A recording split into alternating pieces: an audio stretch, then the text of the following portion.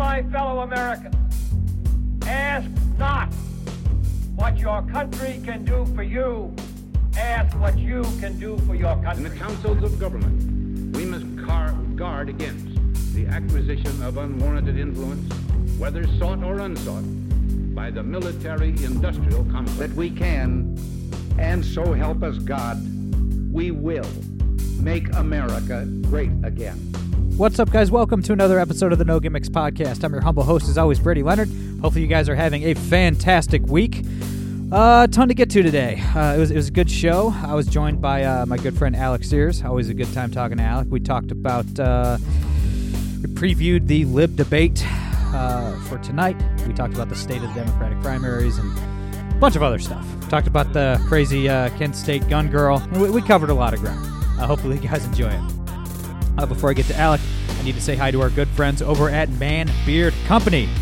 Gentlemen, I'm sure you've realized that it's excruciatingly cold in most of the country right now. It certainly is here in beautiful Toledo, Ohio. It's like 10 degrees today. A great way to stay warm, grow a beard. It'll keep your face warm. Hey, this is science. Don't judge me. The experts agree. Grow a beard. Keep yourself warm. And hey, you don't want your beard to look terrible, so you need to pick up some Man Beard Company beard oil. Trust me, guys, it's a game changer. I've used a lot of bad beard oils in my day.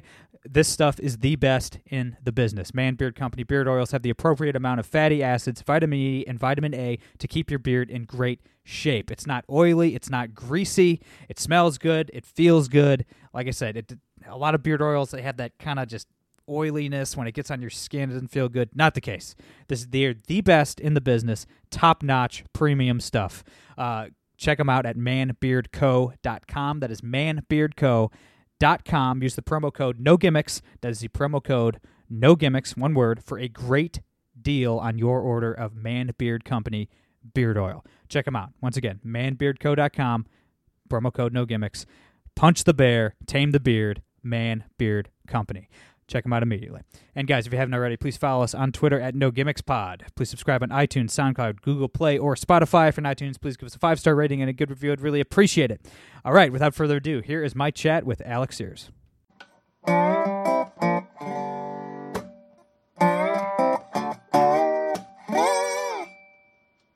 All right, guys, we're here with my friend Alec Sears. Alec, my brother, thanks for taking the time, man. Hey, always good to be here, Brady. Looking forward to it. Yeah, man, so a lot to get to today. Tonight is I don't know how many debates they've had. Like the 75th Lib debate. I don't know. I think it's like the 11th or 12th, something like that. But it's the last debate before the Nevada caucus. I won't be watching. I know you have to for work. I usually just catch the highlights in the morning because they just bore me to tears. But I don't know. This is the first debate that Mike Bloomberg will be a part of. I guess that's sort of interesting, I suppose. But what are you looking forward to tonight? Well, first of all, catching the highlights the next morning is definitely the best way to watch it, because that way you're not giving, the networks any ratings. And, they can't be like, oh, look at this. It was the best, most watched debate this whole season. Because honestly, that's what it feels like. It feels like I've been watching the season of a TV show, because I have had to watch every single one of these debates, and it's just grueling, man. I tell you. They're 3 hours long. Oh, most of them are screw waterboarding. Just turn on the CNN Democratic debates on rerun in Guantanamo, and we'll have those folks singing like birds. I swear. 3 hours. The only program that can get away with 3 hours is Joe Rogan, and that's just typically because they get drunk and high, right at the beginning, and then just whatever happens, happens. I mean, if we could get these guys high during these debates, I think that would be at least watchable. That'd be an entertaining factor. Stick them all in Colorado and just pump in some weed smoke into there and see what happens. Just in the ventilation system itself. They don't have a choice. Yeah, there you go. But anyway, sorry I cut you off. What are you looking forward to in tonight's debate? I'm looking forward to it being 2 hours long, that's for sure. But on top of that, Bloomberg is joining the stage for the first time. He's going to be up there with all the rest of them. We lost a few folks out of New Hampshire, so rest in peace Andrew Yang and his campaign. But I'm thinking we're going to see the knives come out from Bloomberg tonight. Everybody's going to kind of go after him. Biden's going to try and make sure that he's still seen as a contender, because right now Bernie is just kind of wiping the map with him, and Bloomberg is getting a very sudden rise thanks to his ridiculous ad buys. It's offensive at this point. Talk about buying an election. I mean, Bloomberg's ad buys are like just blowing any records we've ever seen out of the water. It is raising the premium for ads for everyone else because of how much he's spending. Like everyone else trying to buy ads for, their nonprofit, for their charity, it's raising those prices just because Bloomberg is monopolizing all of the airtime, all of the digital space. It is mind-boggling. He spent $450 million so far. He hasn't even been in a debate yet. He has not been on the ballot in any primary or caucus yet. And he's already spent $450 million. Like, it's astronomical. We've never seen spending like this ever. Yeah, and that's also kind of pocket change from Bloomberg. I mean, I think the guy's worth like 35 63 billion, $63 billion. 63. Yeah. So yeah, he's just like he's throwing around pocket change right now. I mean, we see job postings for their field organizers. They're paying like state level field reps like $6,000 a month. Yeah. That's ridiculous. I mean, that is so much money for a campaign. Yeah, like man. that is unheard of. No one has ever made that much money. I mean, I doubt, campaign managers for a presidential general election makes that much a month. It's ridiculous. For those of you that hasn't worked on campaigns, like your average worker gets like $1,500 to $2,000 a month. Like your field directors will get like $3,000 a month. Bloomberg's basically doubling the normal salaries for all these 20-year-old kids. Doubling and tripling. Like I can't even imagine what his like top tier national field like offices are pulling in. I mean, honestly, he's got some of us thinking like, oh well, I guess I'm a lib now. I'm gonna go make some Bloomberg money. Like, geez. Look, at this point, unless the Democratic voters are just gullible enough to just have their votes bought and paid for in terms of YouTube ads. Like if I suppose Bloomberg could drop $5 billion and just buy this nomination, but barring that happening, is Bernie just going to be the nominee at this point? Like I know the DNC is trying to stop him, and I think they should. I think that's good that they're trying to rig the primaries against him. But the Dems have gone about it wrong. I mean, everything has been wrong if they're trying to beat Bernie. Like everything's been backwards. Like a bunch of Democrats that could have won, say like a Sherrod Brown or somebody like that, didn't get into the race. They decided against it because they thought Biden would just waltz his way to the nomination. Like he was around 40% nationally with everybody else in single digits. Like he was just blowing everybody out in every state poll. And then it turned out that like he doesn't know where he is or who he is or what he's doing, and he has dementia. So it's like, okay, he fell apart. I guess you couldn't really see that coming ahead of time. And then instead of the party consolidating behind somebody else who could win, like Buttigieg or Klobuchar or something like that, Bloomberg jumps in and spends a nice quick $450 million dividing the non-communist vote in the Democratic Party even more. So it's just like if they want to stop Bernie, it's just like a comedy of errors, and they're going about it all wrong. Well, I mean, this whole primary has been just a comedy of errors. Like, I mean, the Iowa caucus is the prime example. And then we're going into another caucus. Aren't they using the same Hillary Clinton app? Aren't they using that same app? Nobody knows. Like, there have been like 3 conflicting news stories about who's using what. I think it's like been left up to the counties. Like, it's ridiculous. Nobody can get in there and just fix it. I mean, abandon the app, go back to a pen and paper system. It's not that hard to have one person sitting by one phone that is designated to one county. Hire 100 extra temps for one night. I mean, it's, pay them for 5 hours work because that's what it's going to be. That's nothing. I mean, it's even easier than that. You don't even need paper ballots. It's a caucus. It's not a right. It's literally just groups of physical human beings standing up when they hear their candidate's name and raising their hand. All you have to do is sit there, have one staffer in each building, in each elementary school gym and library, and just count the people. Just physically, like a 4-year-old could do it, like as long as they could like count things. Like you could just count the human beings and write them down and submit them to the state party. It doesn't seem hard, but so I don't know. Clearly the Democratic Party has a top-down issue of organizing, and it is just fundamental. Like they have just a fundamental problem with getting things done, which is surprising because we're supposed to believe that they're this super effective, political force that wants to run the country. I mean, do we really want the people that Tom Perez has running, Iowa and Nevada, these failed caucuses? Well, I'm assuming the Nevada caucus is going to be a failure. I don't even know if we have final results from Iowa, really. No, do we don't. Want these people running the country? Because all these people from the DNC, they're going to get hired into White House jobs, into the bureaucracy. Yeah, I mean, it makes like the healthcare.gov site, that fiasco, look like child's play. It makes that look like a smooth rollout. I have to mention that video of I don't think I mentioned it on the podcast, but the video of that guy who ran, I think he resigned, but the guy that ran the Iowa Democratic Party, like trying to give an update on like what went wrong, and then like his like Iowa Democrats sign on the podium just falls down, and he just like looks down and looks really sad. like, oh my god! Every once in a while, God shows a sense of humor in a big way. Yeah.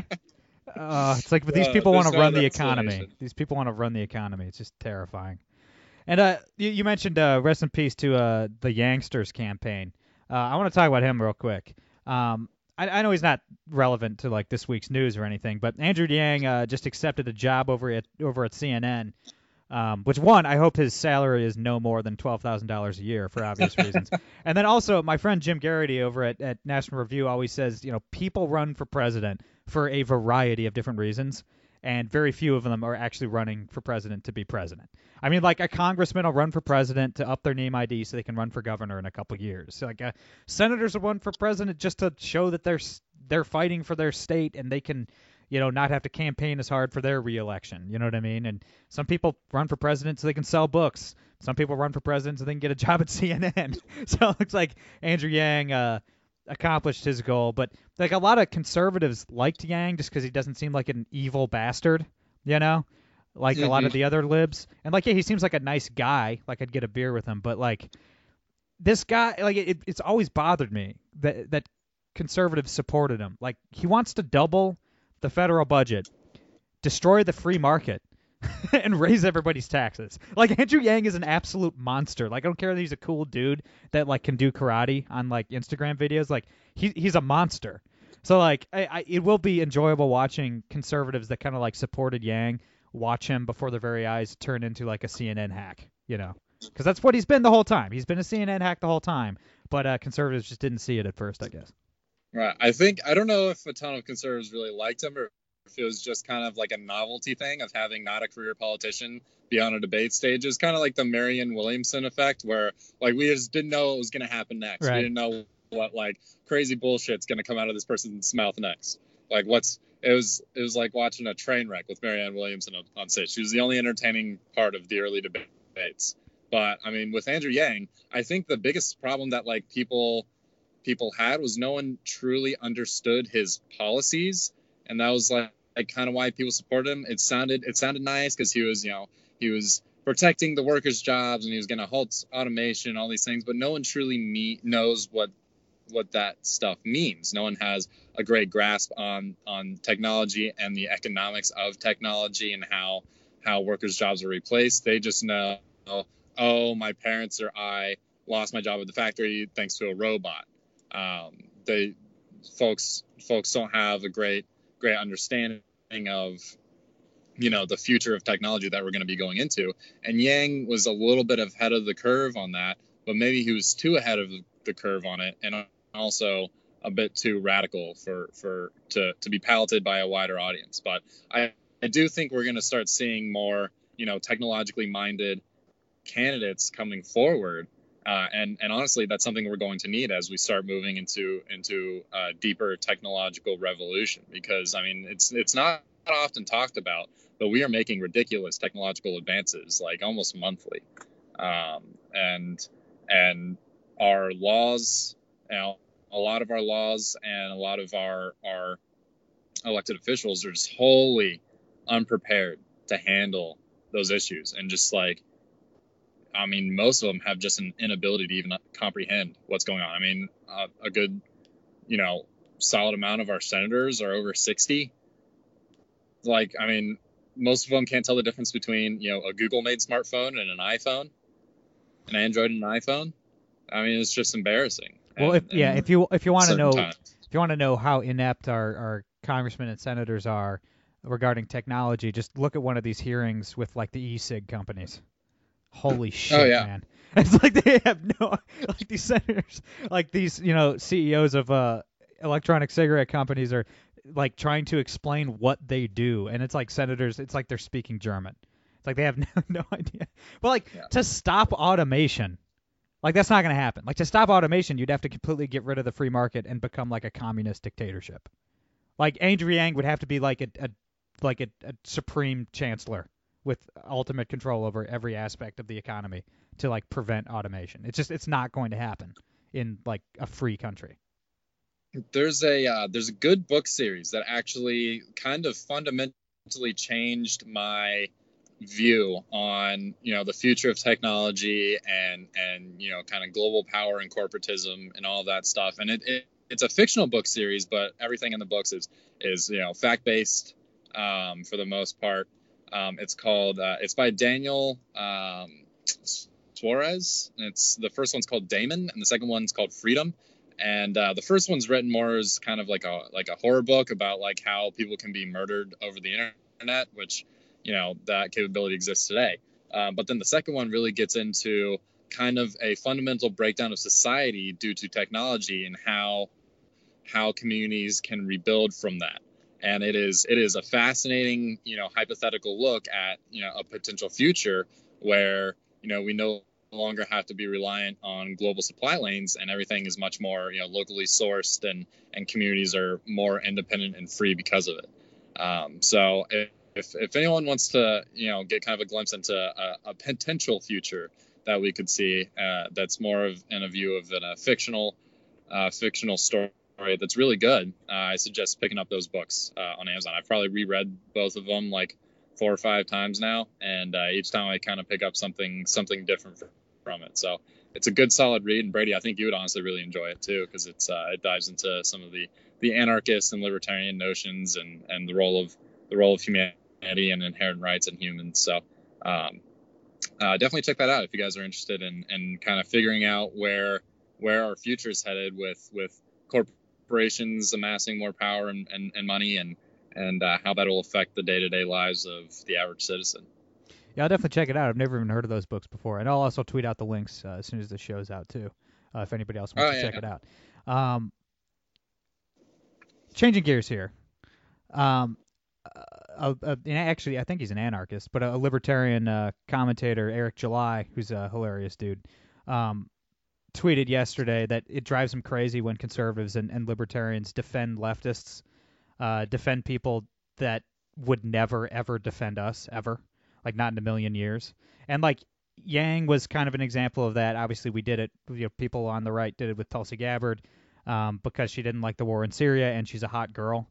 It's like I also like hot girls, and I also don't like the war in Syria, but like she's a communist on economics. Like, and conservatives even defend Bernie Sanders, because they see that the DNC is trying to rig the primaries against him. I mean, Bernie Sanders is legitimately the worst, like the most evil American politician, rather, since Woodrow Wilson, probably. I mean, maybe you could go FDR.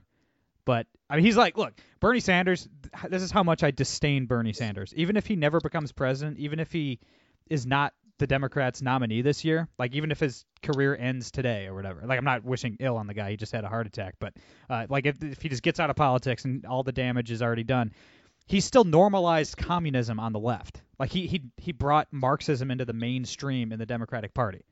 I mean, like, he could literally go down in history as like a Jefferson Davis type figure. Like, I'm not exaggerating. And, like, conservatives will defend him, like, oh, just, like, let the, DNC shouldn't rig the primaries against him. Yes, they should. Yes, they should. The DNC should do anything they can possibly do to keep a communist as far away from the levers of power as physically possible. You know what I mean?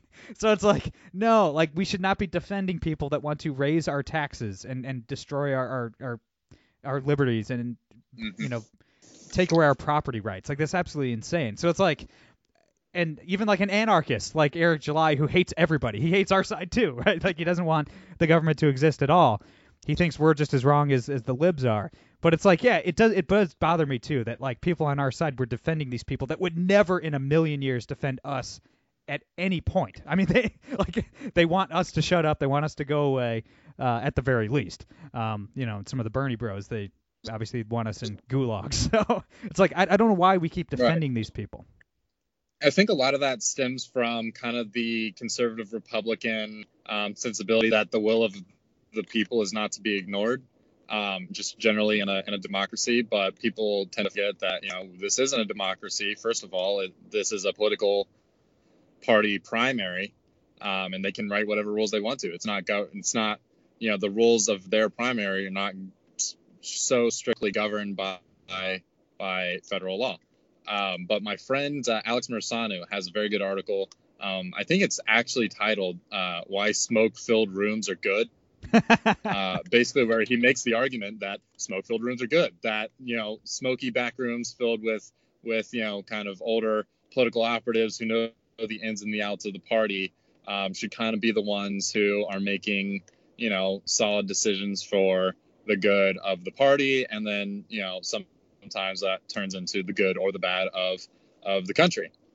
I mean, that's kind of a fun point to make. I think it can be a little bit dangerous for letting the select few people at the top make decisions that will impact millions of lives, because I mean, they get it wrong and they have very specific points of view, usually very rooted in kind of the Beltway line of thinking. So while at a certain point, yes, I think smoke-filled rooms can definitely be good at keeping someone like Bernie. I mean, they can also prevent good solid people from rising just because somebody's throwing extra weight around. I mean, I feel like that's kind of what happened to Bernie in 2016. Again, he probably shouldn't have been the nominee, but maybe neither should have Hillary. But it kind of turns into who has the most political weight to throw around. Right, and I'll check out that article too by Alex, but I assume I'm probably going to agree. Like, I tend to agree. I know there's dangers obviously to that, but that I would probably agree that the smoke-filled rooms are a good idea. It is. Jonah Goldberg over at National Review, or actually no, he's at what's the new one? The Dispatch. He just created a new, started a new one with David French called The Dispatch. He's written a lot about how something we don't talk about in the political discourse nowadays is that the parties are weaker than they've ever been, or at least since like the 1800s. I mean, they in modern American history, the parties have way less power than they ever have. I mean, heck, man. I mean, come on. Look at Iowa, for God's sakes. They can't count votes. The parties, are just completely inept. But yeah, I mean, you look at guys like even President Trump or like Bernie Sanders. I mean, the parties are not controlling these people anymore the way they used to. There's a bunch of just renegades doing whatever the heck they want. So it's like, I don't know if we'd be better off with more powerful political parties, or if, the format we have right now where people can kind of just willy-nilly do whatever they want, run on whatever platforms they want, I don't know. Like, I don't know which one's better or worse. But it's definitely true that the parties have way less control over the outcomes than they've probably ever had in American history. I think you're probably right on that. However, I still don't think there will ever be a truly viable third party in America, at least not in the near future, simply because Neither do I. The two parties who are in power, they're not going to give up that power. Why let a third party come in and take some of that away from them when they are already in control? So the two parties right now, the Democratic and Republican parties, obviously, they can pretty much do the one thing of bipartisanship and butt out the Green Party or the Libertarian Party. and they can keep them out and at arm's length, pretty easily because they make the rules. And I used to think that it would be better to have a more parliamentary kind of system with a whole bunch of parties, but over the last couple years, I've completely changed course on that. Actually, I kind of changed course on that after the 2016 election because half the country was super pissed off and literally started burning things down and shit and like beating people with bike locks and stuff like that. Imagine if a president was elected with 31% of the vote instead of 50. There's a whole bunch of parties like there is in England, or like what we're seeing now in Israel.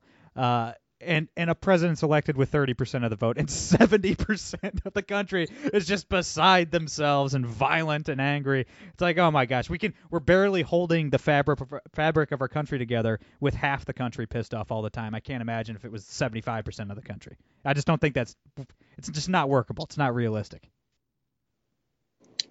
Yeah, I think you're right on that. However, it would lead to even more lib owning, so you never know. That's true. Oh man, if President Trump was elected with 26% of the vote, oh my goodness. All right, before I let you go, something you mentioned before we started recording, and I'm an old man. I'm 31 years old, so I don't really pay attention to what like 18-year-old Twitter morons do. But this the Kent State gun girl is at it again. I'm seeing a lot of people posting about this, and this is like anytime I see gun girl or like the Groypers or like any of these weird people, I just immediately scroll past it as fast as I just avert my eyes. I just don't want to look. But let's lower the IQs of the audience by about 10 points by explaining what gun girl is up to this time. Well, averting your eyes is probably the best move. The more attention you give to these people, the more it empowers them, even if that attention is negative. I mean, I do tend to think that once things reach a certain height of newsworthiness, you wind up having to comment on it, especially if you're, involved or knowledgeable. I've actually had the misfortune of meeting and working with Kaylin Bennett and Liberty Hangout due to a former employer and okay.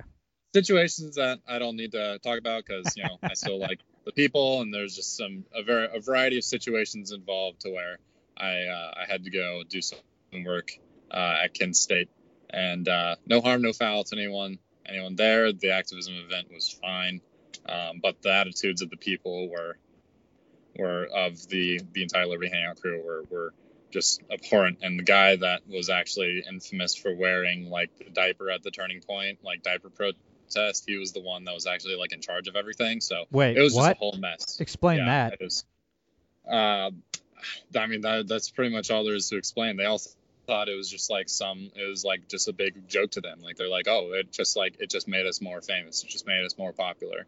Like, who cares that they were making fun of us? Like, who cares that we were in the wrong? Like, there was a very, like, what can get us more notoriety mindset from those folks. And I tend to group that kind of mindset in with the grifters, even though grifting is more typically towards like abandoning your values for money. I also lump in people who use certain political opinions or certain rhetoric for the gain of notoriety at the expense of the movement as a whole. I lump them in with the grifters. But everyone knows this is a grift, right? I haven't really seen anybody unironically post Liberty Hangout stuff. Like, I do think that people get it now. They get what these people are up to. I think on a certain level, like, they actually do believe what they're saying, but I mean, they're more of just doing it just to get a rise out of people. Because I mean, I think Caitlin Bennett even tweeted this the other day, like, haters pay the bills. Like, the more hate they get, the more views they get on YouTube, the more money they make. I mean, that's what it is. And when you lump yourself in with InfoWars, there's nothing more, like, you can't, once this train ride ends for Liberty Hangout, and it will eventually, what can they do with their lives? Nothing. They're stuck in this forever. Like, who's going to hire them? They do one Google search of their name. Like, they're done. That's the thing with grifts, man. That's the thing with being a grifter. And like a lot of the it's kind of sad too, if you put it that way, and you're absolutely correct. It's like these people can't be in like media or conservative media ever again. Like once this ride's over, I mean, they're completely discredited. And it's like a lot of these people become grifters at age like 20. You know what I mean? It's like, dude, that is just not smart, especially if you want to be in this world of political commentary or something. It's like, don't disqualify yourself from employment forever at age 20. Like, that's just like, I almost feel bad for these folks. Almost. Yeah, and it's not just like conservative media. I mean, even if you go back and try and get an accounting degree and then try and apply for places, no one's going to hire you. Well, I mean, your Google searches are ruined forever. Your reputation is kaput. No one is going to want a part of you. You're going to have to work for like either the furthest right dregs of society you possibly can, or continue on your grift. And those are your two choices. So explain what this moron was doing the other day. For those of you maybe listening that didn't know that this what's her name, gun girl, Caitlin something, I forget her name. Anyway, if you didn't know she was a grifter and she was just some like conservative activist or something, explain how she makes her videos and what she was actually doing at OU. Yeah, so she was chased off of OU's campus, rather violently, which no one should be subjected to a rage mob, especially a violent one. That's just not something that needs to happen in this day and age. However, some of the blame does lie on the shoulders of Liberty Hangout and Galen Bennett, because this is their goal. Like, they want the rage mobs. They want people to throw things at them. They want, to get punched and hit, because if they get it on camera, they can sue, they can make videos. But their format is, Kalen will just get a megaphone, loudspeaker, walk around a campus and just, say the most like outrageous, outlandish things. There was a father who was touring the campus with his daughter looking to go to college, who was there that day, posted on Facebook that he saw what Caitlin was doing. They didn't have any cameras on or anything. She was just going around, asking people the most insane questions. He went up to a black student and asked him, "Hey, have you thanked a white person that you're not a slave recently?" Just ridiculous things, just things designed to make people angry. And like, they're not even filming it. It has no purpose other than to rile people up. And then she'll go back to her truck or van or whatever and get her AR and walk around campus with it. And then that's when they turn the cameras on. That's when, the crowds show up, because she's already riled up half the campus. They all know she's there. They all know where she is. They all know what she's doing. And then the mob forms. And then they get it on camera. And this is what they do over and over again. It's not even real. It's just all manufactured. Absolutely. It's ridiculous. All right. Well, thanks for explaining that. I'm going to go back to my original tactic of just scrolling past as fast as my thumbs will allow me to scroll anytime I see grifters on Twitter. I think that's probably the best tactic. All right, man. It's a good approach. Yeah, dude. Yeah, brother. So before I let you go, man, where can everybody follow you online and read your stuff and keep in touch and all that good shit? Yeah, I'm on Twitter at Sears at Alec_Sears, and you can read me in the various conservative outlets. I'm in the Examiner and Daily Caller, and mostly on Twitter though. So give me a follow. Everybody follow Alec. He's great. That's all I got for today. I'm Brady Leonard. I'll be back on Monday. No gimmicks.